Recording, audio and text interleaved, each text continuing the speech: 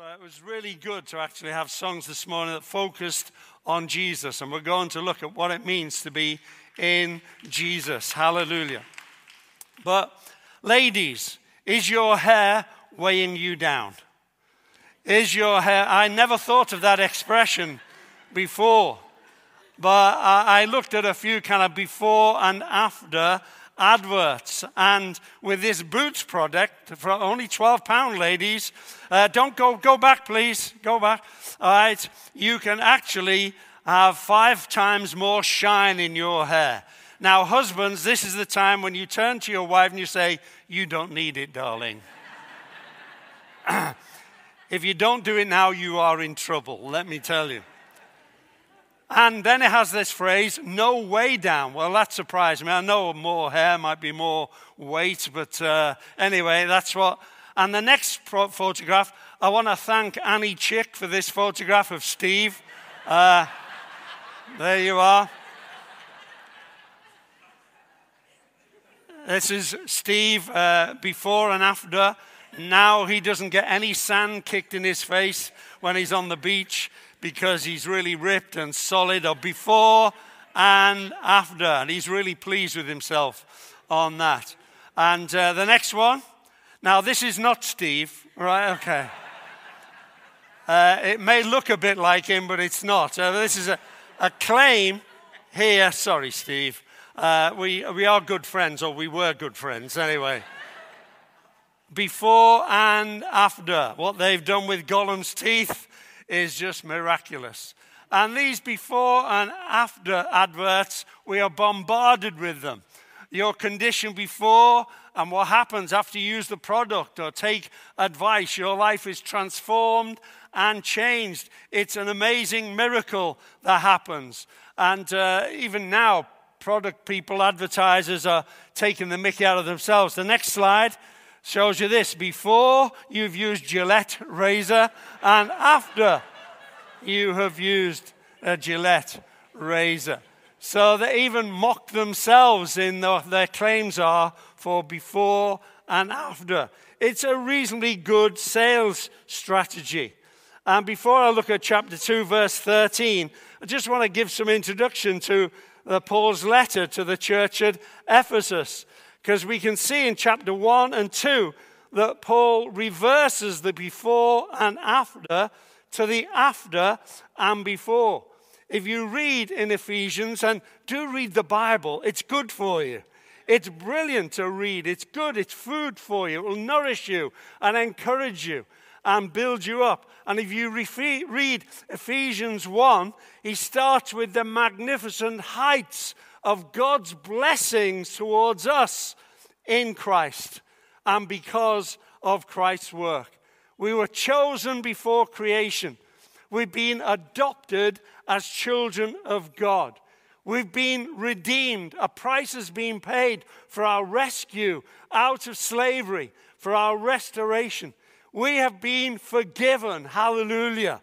We have had grace lavished upon us. Just generous lavishings of grace upon us and our life. And all of this has been done in God's sovereign power and purpose. It says we heard the gospel and so we believed. And so we have been included. These are wonderful truths that we need to get into and enjoy and rehearse in our own mind and have our minds renewed in these truths. We are marked with the seal of the Holy Spirit. Our inheritance is guaranteed. Hallelujah. Aren't these amazing words for us? So Paul is starting with the after. He's saying this is what after you've believed. This is all that you are enjoying now. And Christ is placed over all things, and he's head over everything for the sake of the church, his body. Isn't that an amazing? I encourage you to read Ephesians 1, read other parts of the Bible, but read it, enjoy it, take it for yourself, adopt it into your mind and your lifestyle as well. But then in chapter 2, wow, he mentions the before, and there's an amazing contrast. He talks before we were hopeless, we were helpless in our sinful condition. He says we were dead in our sins. I mean, we were living and breathing, but our spirits were dead towards God. We were separated from God in our sins and in our disobedience. He says we were enslaved to the world. He really steps on our toes here, because we would like to think we weren't that bad beforehand. But he's saying, no, you were enslaved to the world. The world is not favorable towards God. The world is not neutral. The standards of the world are against God. And he says this, you're also attacked by Satan. You are vulnerable to Satan, the prince of the air. And he's just putting this picture massively in contrast. There's a real devil. He seeks to devour you. He seeks to enslave you. He seeks to rob you. And he also talks about our flesh. These three kind of classic opponents of the work of God: the world, the flesh, and the devil. The flesh is there because actually we give in to lusts. We have all sorts of things that try and break into our mind, that spoil it in our thoughts and attitudes. Our cravings, he mentions. That's not a craving for chocolate, but that's something driven by our lust, by our ego, by our selfishness, by our sinfulness. And he says we are objects of God's wrath. God's wrath is personal. It's predictable. It's consistent. And it is his righteous antipathy to sin. It is perfect. God refuses to compromise with or condone evil. But then he goes on in Ephesians 2. It says his love, his mercy, his grace shown through Christ makes us alive. Hallelujah. Raises us up and seats us in heavenly places. You can see that Paul is going through ups and downs. He's building a contrast. I want to read now from Ephesians 2, verses 11 to 18. I'll read it to you, or you can follow it in your own Bible. I'm reading from the NIV. So I'm going to read, in fact, I'll start from verse 8. Okay, let's start from verse 8. For it is by grace you have been saved, through faith, and this not from yourselves, it is the gift of God, not by works, so that no one can boast. For we are God's workmanship, created in Christ Jesus to do good works, which God prepared in advance for us to do. Therefore, remember that formerly you who are Gentiles by birth and called uncircumcised by those who call themselves the circumcision, that done in the body by the hands of men. Remember that at that time you were separate from Christ, excluded from citizenship in Israel, and foreigners to the covenants of the promise, without hope and without God in the world. But now, in Christ Jesus, you who once were far away have been brought near through the blood of Christ. For he himself is our peace, who has made the two one, and has destroyed the barrier, the dividing wall of hostility, by abolishing in his flesh the law with its commandments and regulations. His purpose was to create in himself one new man out of the two, thus making peace, and in this one body to reconcile both of them to God through the cross, by which he put to death their hostility. He came and preached peace to you who were far away, and peace to those who were near. For through him we both have access to the Father by one Spirit. I'm tempted to read on because it's so glorious. It's good news for us. And as we read that, we find out that Paul is addressing the Gentile believers. And again, he's moving from positive to negative, negative to positive. He says, remember once you were what you were formerly. Remember that you were separate from Christ. You were once excluded. But now in Christ Jesus, you who are far away have been brought near by the blood of Christ. Our testimony is we were once excluded, but now we are included. And that's a wonderful story for us to experience. Later on, we're going to be breaking bread together. You can see the dividing walls of hostility are already there in front of things. So they won't be spoiled. Hopefully, they might be removed. And we can enjoy breaking bread. And when we break bread later on, please don't let it be a religious thing. Don't let it be familiar. I want us, as we look at this verse, for it to lead us towards celebrating our testimony of God's grace in our lives. That once we were excluded, but now we're included because of the work of Jesus Christ. Well, why does Paul take us through this roller coaster ride? Up and down and up and down again. Well, he's not a miserable beggar who wants us to feel bad. That's not his nature. That's not his intention. He wants, and he's mentioned his prayers for the Ephesians believers. He says this, he wants us to know God better. He wants them to know God better. He wants their minds to be enlightened, hallelujah, to have a deeper understanding of the greatness of their salvation and the hope to which they have been called. They've been moved from hopelessness to hope, from poverty as orphans to a rich inheritance as children of God. And that's our testimony too. From impotent living to knowing God's power at work in us and through us. What a testimony we have because of the work of Jesus Christ. Paul is saying this, please don't lose perspective. Keep the contrast in mind. Why? Because it glorifies God. It's not as if you're living in the past. It's not as if you're dwelling in the past and how bad you were. But actually, it's good to remember what you have been saved from and saved to. And if you've been Christian a long time, it can be difficult to do this. Sometimes you lose perspective. I want to show the next slide to you here. This is a kind of familiar slide. This was actually created in Germany in about the 19th century and adopted by someone in England in the 20th century who called it My Wife and My Mother-in-Law. Not very nice. Some of you are saying pardon, because there you can see two people. You can see two people. Psychiatrists say if you can see the young lady who's looking away, then you're youthful in your disposition. If you can only see the old person who's looking slightly towards you, then actually you're maybe more elderly in your disposition. So I'm not going to make that judgment against you. But I wonder if you can see.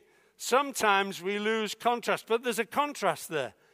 There's a lady who's, go back to the slide, please, thank you. There's a lady who's actually looking away. She's wearing a big hat and she's got a necklace around her neck.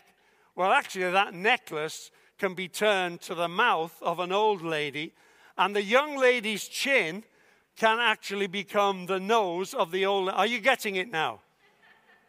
If you haven't got it, I'm going to move on, otherwise you'll be distracted completely. But actually, sometimes we just become kind of lacking in the contrast. We need to see both.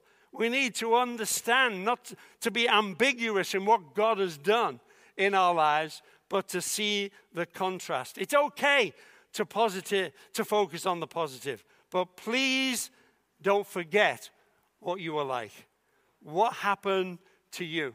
We need to see both. There's been an amazing transformation in your life. And do you know, seeing this transformation makes the gospel good news. Otherwise, we just become casual about it. It's as if, there was an entitlement that we had to be saved. It's as if we were very, very close to God. So he just kind of nudged us in a little bit. It's really important that we make the gospel good news in our own mind and our heart. And seeing the transformation and the change, looking at sometimes what we were like and now what we are in Christ, helps us. It values the work of Jesus Christ. It benefits us in our discipleship. There's a story of a guy. It was reported in the Daily Mirror about 8 years ago. A son's letter to his dad. A dad returned home to find his 15-year-old son was out, and his bedroom looked suspiciously tidy. On the bed, which was neatly made up, was a folded piece of paper with "Dad" scrawled across it. Alarms already ringing, his paranoia went into overdrive at seeing the note, and he opened it with some trepidation. The letter read, "It's with great regret and sorrow that I'm writing to you.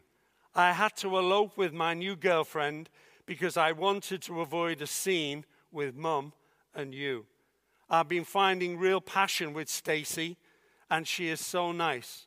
But I knew you would not approve because of her piercings, her tattoos, and her tight motorcycle clothes, and the fact that she's much older than I am. But it's not only the passion. Dad, Stacy is pregnant. Stacy said that we will be very happy. She owns a caravan in the woods and has a stack of firewood for the whole winter. We share a dream of having many more children. Stacy has opened my eyes to the fact that marijuana doesn't really hurt anyone. We'll be growing it for ourselves and trading it with the other people in the neighborhood in exchange for all the cocaine and ecstasy we want.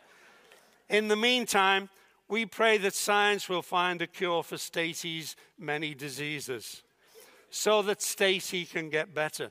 She sure deserves it. Don't worry, Dad. I'm 15, and I know how to take care of myself. Someday I'm sure we'll be back to visit so you can get to know your many grandchildren. Love, Joshua. P.S. Dad, none of the above is true. I'm at Jason's house. I just want you to know that there are worse things in life than the school report that's on the kitchen table."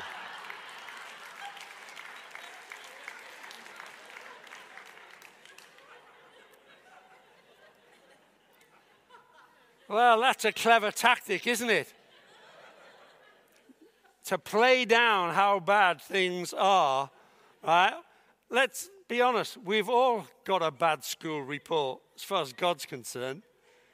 We're all out of his covenant and his promises. We were his enemies. Paul is not being hypothetical like Joshua was. He's not being false. He's not trying to make tough things easier to swallow. And when Paul teaches like this, it can offend our pride. It can offend our reputation to be told how far away we were from God, how lost we were. It steps on our toes, our arrogance, our independence, our self-sufficiency. I have a testimony. I was born to Christian parents.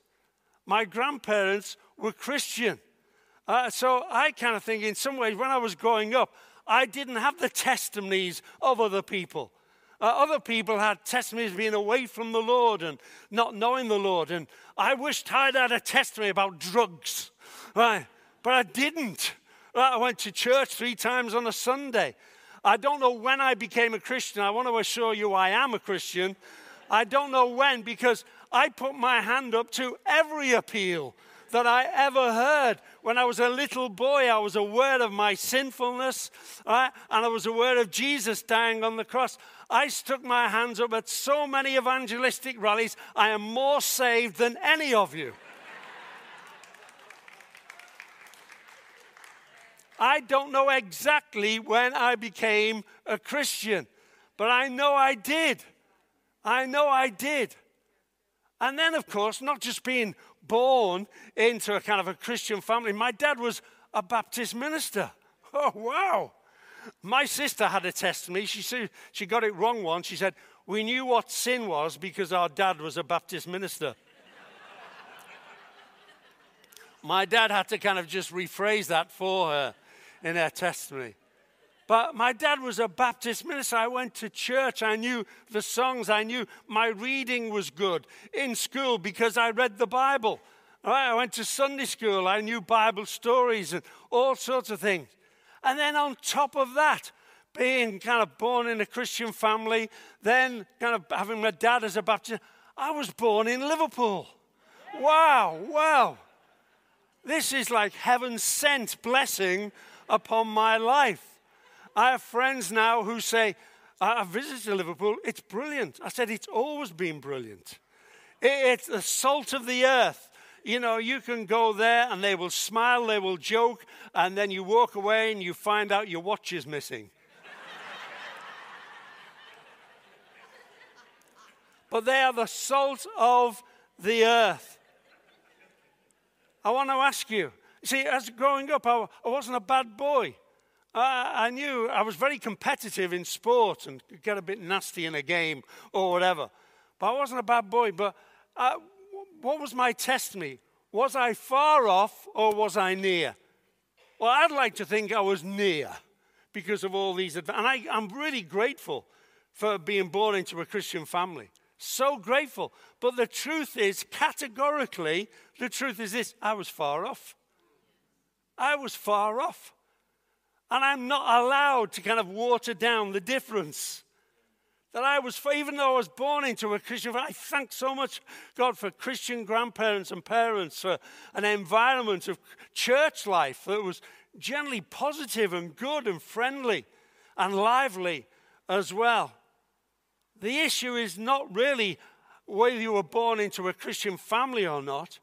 The issue is not really how wicked or good you were, but the question is this: are you in Christ or are you without Christ? That is the question. I don't have a black and white conversion testimony. You may have. And I'm not really jealous of you because I know my testimony is also black and white. In that sense that I was lost and I've been found. I dare not rub out the distinctions that Paul makes. That I was okay and God just nudged me in because of all these advantages. No. I thank God that he blessed me and he changed me. I don't know when it happened, but I knew it happened. So your background, whether you feel you had a sinful background or rebellious, or you felt actually you were a church boy, a church girl from a Christian family, you were kind, polite, it doesn't matter. There was still a chasm between you and God. And that has been bridged through Jesus Christ. Hallelujah. My testimony is not about my Christian family. It's about Christ and what he has done. Before I trusted in Jesus, I was outside of God's promises. I thank God for all the blessings that I enjoyed, but it's only through Christ that we are born again. Christianity is very binary. It's one or the other. And it really struggles in these days where those distinctions are taken away in our community and in our social media and with the morality that is going on around us. From beginning to the end, the Bible story is mostly binary and categorical. You have Satan and God, demons and angels, sin and holiness, lies and truth, wolves and sheep, non-Christians and Christians, damnation and salvation, hell and heaven. It makes clear distinctions and judgments between these opposed categories. But our mainstream culture these days, now I don't want to sound like an old person complaining, but it's true. Our mainstream culture these days refuses to allow any categories because that would mean that you and I make distinctions. And we make value judgments. Instead of Satan and God, we have a higher power. Instead of sin and holiness, we have a lifestyle choice. Instead of lies and absolute truth, we have your truth and my truth. Instead of non-Christians and Christians, we're all defined as God's children. Instead of damnation and salvation, we have whatever works for you. And instead of hell and heaven, everyone goes to a better place when they die.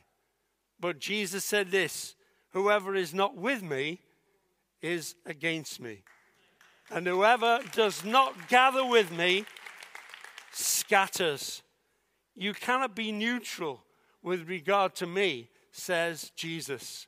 You cannot be saved without me. You cannot be right with God without me.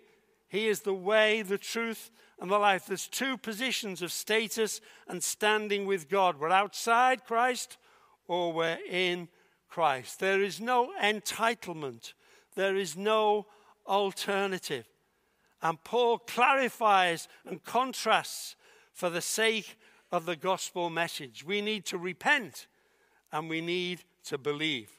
And when we believe, we need to get baptized and be part of the Christian family. He also puts this contrast out to value the work of Christ. If it's easy for you and me to be nudged into salvation because we were that close, it devalues the work of Christ. The blood of Christ that was shed for you and me, his life poured out as a perfect sacrifice. Let's just say it doesn't really have the value because we were there anyway. No, we were far away. Totally dependent on the work of Jesus Christ. What a wonderful testimony I'm building up myself right now as I preach to you. And hopefully as you remind yourself of God's goodness to you as well. And this was good news for the Gentile believers. They'd been excluded for the covenants of God. Now they could be included. And in this verse, once far away but now brought near in Christ through his blood, Paul is summarizing the gospel for the Gentiles. Through faith in Christ, God graciously includes Gentiles. I'm a Gentile. I'm not a Jew.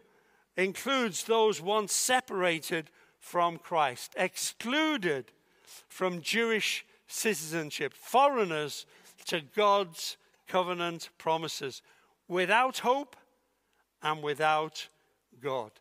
And the imagery here is like in the temple where you had the Holy of Holies, and then you had the court of priests, and then you had the court of the Jews, and then far away, well away, was the court of the Gentiles. They could just not get in. They were not included. They were excluded if any of them ever visited the temple. The dividing wall has been destroyed. Hallelujah. The Jews can no longer disdain the uncircumcised. And for the Gentiles, it's a double whammy. Because even Jews are sinful. We all need saving. But actually, the double whammy for the Gentiles, they were both sinful and dead in their sins and outside of God's covenant. The promises to Abraham. Jesus had said to a woman at the well, salvation is from the Jews. There's no salvation outside being part of the true Israel, the people of faith, where we enjoy the promises that were given to Abraham. But we don't have to live within the Mosaic law. Hallelujah. We are free and set free. Jesus has fulfilled that law. And Paul is writing at a time when Judaizers were kind of trying to put more law and put the Gentile Christians back into physical things. You need to get circumcised. You need to do this. Don't eat this food. And Paul is wanting to be clear. No, the blood of Jesus has done it all. All. Nothing to be added to it. Hallelujah. And that is what he's getting on. But now, the blood of Jesus has made it possible for us all in Christ. We are brought near. The blood of Jesus, blood is the essence of life. It has been poured out for you and me. A price has been paid through that blood that was shed. A price paid for your sins and my sin. I'm not saved because of my good deeds or religious acts, but through the blood of Jesus Christ. That's why the Lord's Supper has bread and wine. The broken body and the poured out blood of Jesus. That's what we will be taking later on, these elements of wine and bread. It isn't a memorial to the teachings and the miracles of Jesus, although they were great. It's a memorial to his atoning sacrifice, where he paid the price for your sin and my sin. That's why we should never be casual about this. That's why we need to embrace it, not as a routine thing, but something we celebrate. I was brought up in a Baptist context, and there was kind of sometimes formality about breaking of bread. And I understood some of that, but it was all very formal. The deacons were the ones who brought it down to you. And they were at the back, and they all had to line up, and they all had to nod at the same time, and they all had to walk down at the same time and do all. And it was quite a pageant, really. And I'm not being critical of that. That's the light we had at that moment. But actually, this, as well as being a sober moment, is a time of celebration. Hallelujah. We're remembering the blood, the body that was broken, the blood that was shed, that we might be saved. Jesus said, "This is the blood of the new covenant, my blood of the new covenant, poured out for many for the forgiveness of sins." To be in Christ is to be in union with Jesus through faith in him as Savior and Lord. And after being included, we join together as one new man. Hallelujah. The church of Jesus Christ, reconciled to God and reconciled to one another. And we become, in the church, a new context for God's presence, a holy temple. Christ believers in whom God lives by his Spirit. I was encouraged in your worship this morning, not just with how many contributions or whatever there might be, just the spirit of praise. I know, we can go to, there's a danger now of we become charismatically weary. We become evangelically familiar. And we can just come into routines of church life. It's good that we break through, break out of the flesh, break out of the circumstances, and look to Jesus and glorify him. I hope from what I've shared, you're getting some renewed perspective. Hallelujah. That might encourage you, not just in the breaking of bread, but in your Christian walk and in your Christian worship. You were lost, but now you've been found. Hallelujah. You were far away, but now you are near. Remember, you were outside of God's covenant, his promises. You were strangers. You were alien to God and his purposes. Remember these things. And Paul says in verse 11 and 12, remember. He says it a couple of times. Why? Because our minds are daily being soaked. If it's not with familiarity, we're being soaked with the world's values. Many years ago, there's a leader of a good charismatic stream of churches called Gerald Coates. He passed away just recently, and he led the pioneer movement. And he was really good on the radio media. Pam was listening to the radio, and he was being interviewed. And he was being put alongside an atheist, and they were obviously talking about the faith. And the atheist said this to Gerald Coates. He said, "The trouble with you Christians is you're all brainwashed." And what Gerald Coates said is this, he said, that might be true, but what we're washing our brains in is much better than what you washed yours in. We need to wash our brains, brothers and sisters, in the truth and the greatness of our salvation. Remember your former condition apart from Christ. Contrast it with your position. Let it seize you. Let it move you. Don't become familiar with it. Appreciate, rejoice. You have a magnificent testimony. You don't have to have been in all sorts of desperate sins. You were a sinner anyway. Maybe you were raised in a Christian context and so on. And you kind of think, well, the distinction wasn't that too great. I went to church before, No, there's a great transaction has happened. A great transformation has taken place. Let's not become familiar, settled, or passive. Let's avoid any sense of entitlement or how near. So I'm not saying to you this morning you're not grateful enough, because that doesn't help you. What I'm trying to do is give you some fuel for your praise and your thanksgiving. God, I thank you so much for my salvation through and in Jesus Christ. Let's rejoice in our salvation.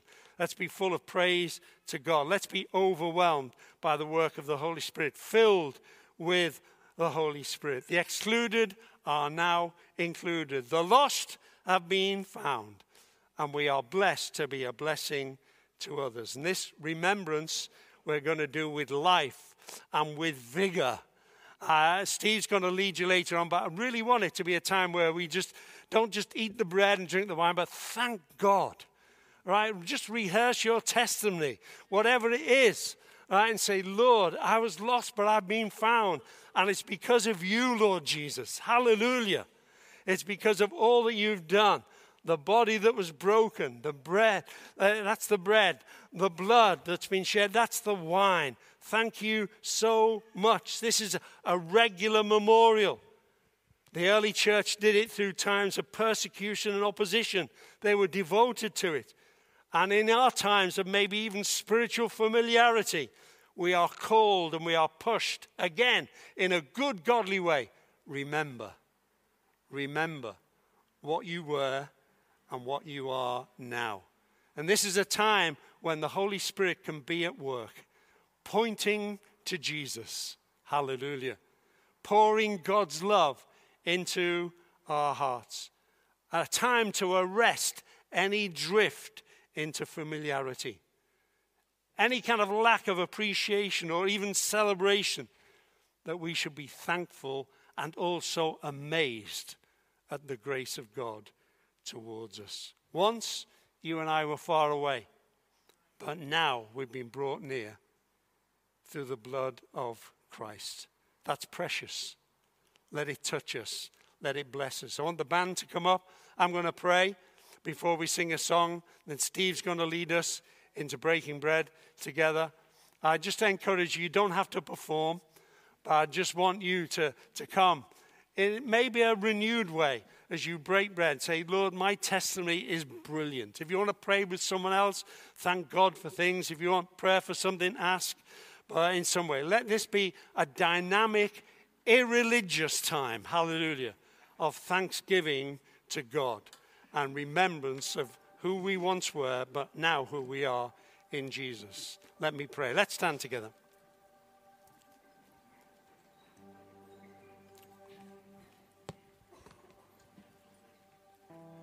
Thank you, mighty God, for giving us the opportunity to have our minds renewed by your truths, that we were once far away, but it's only through Jesus, and in him we are brought near. Thank you for the opportunity that we can be reminded of your grace and patience and love. The work of Jesus Christ is fantastic, and we enjoy the benefits of his obedience and sacrifice. We thank you that we have an inheritance that can never fade, hallelujah, but kept in heaven for us. We celebrate you, Lord Jesus. And in some way, we celebrate our testimony, because once we were lost, but now we are found. And I pray your Spirit will be upon us mightily as we take time to break bread and drink wine together. We might be refreshed and renewed. Keep us, Lord, from familiarity. Keep us, Lord, from religiosity. Help us by your Spirit to be alive, lively new creations, celebrating that new creation that we are in you. Amen.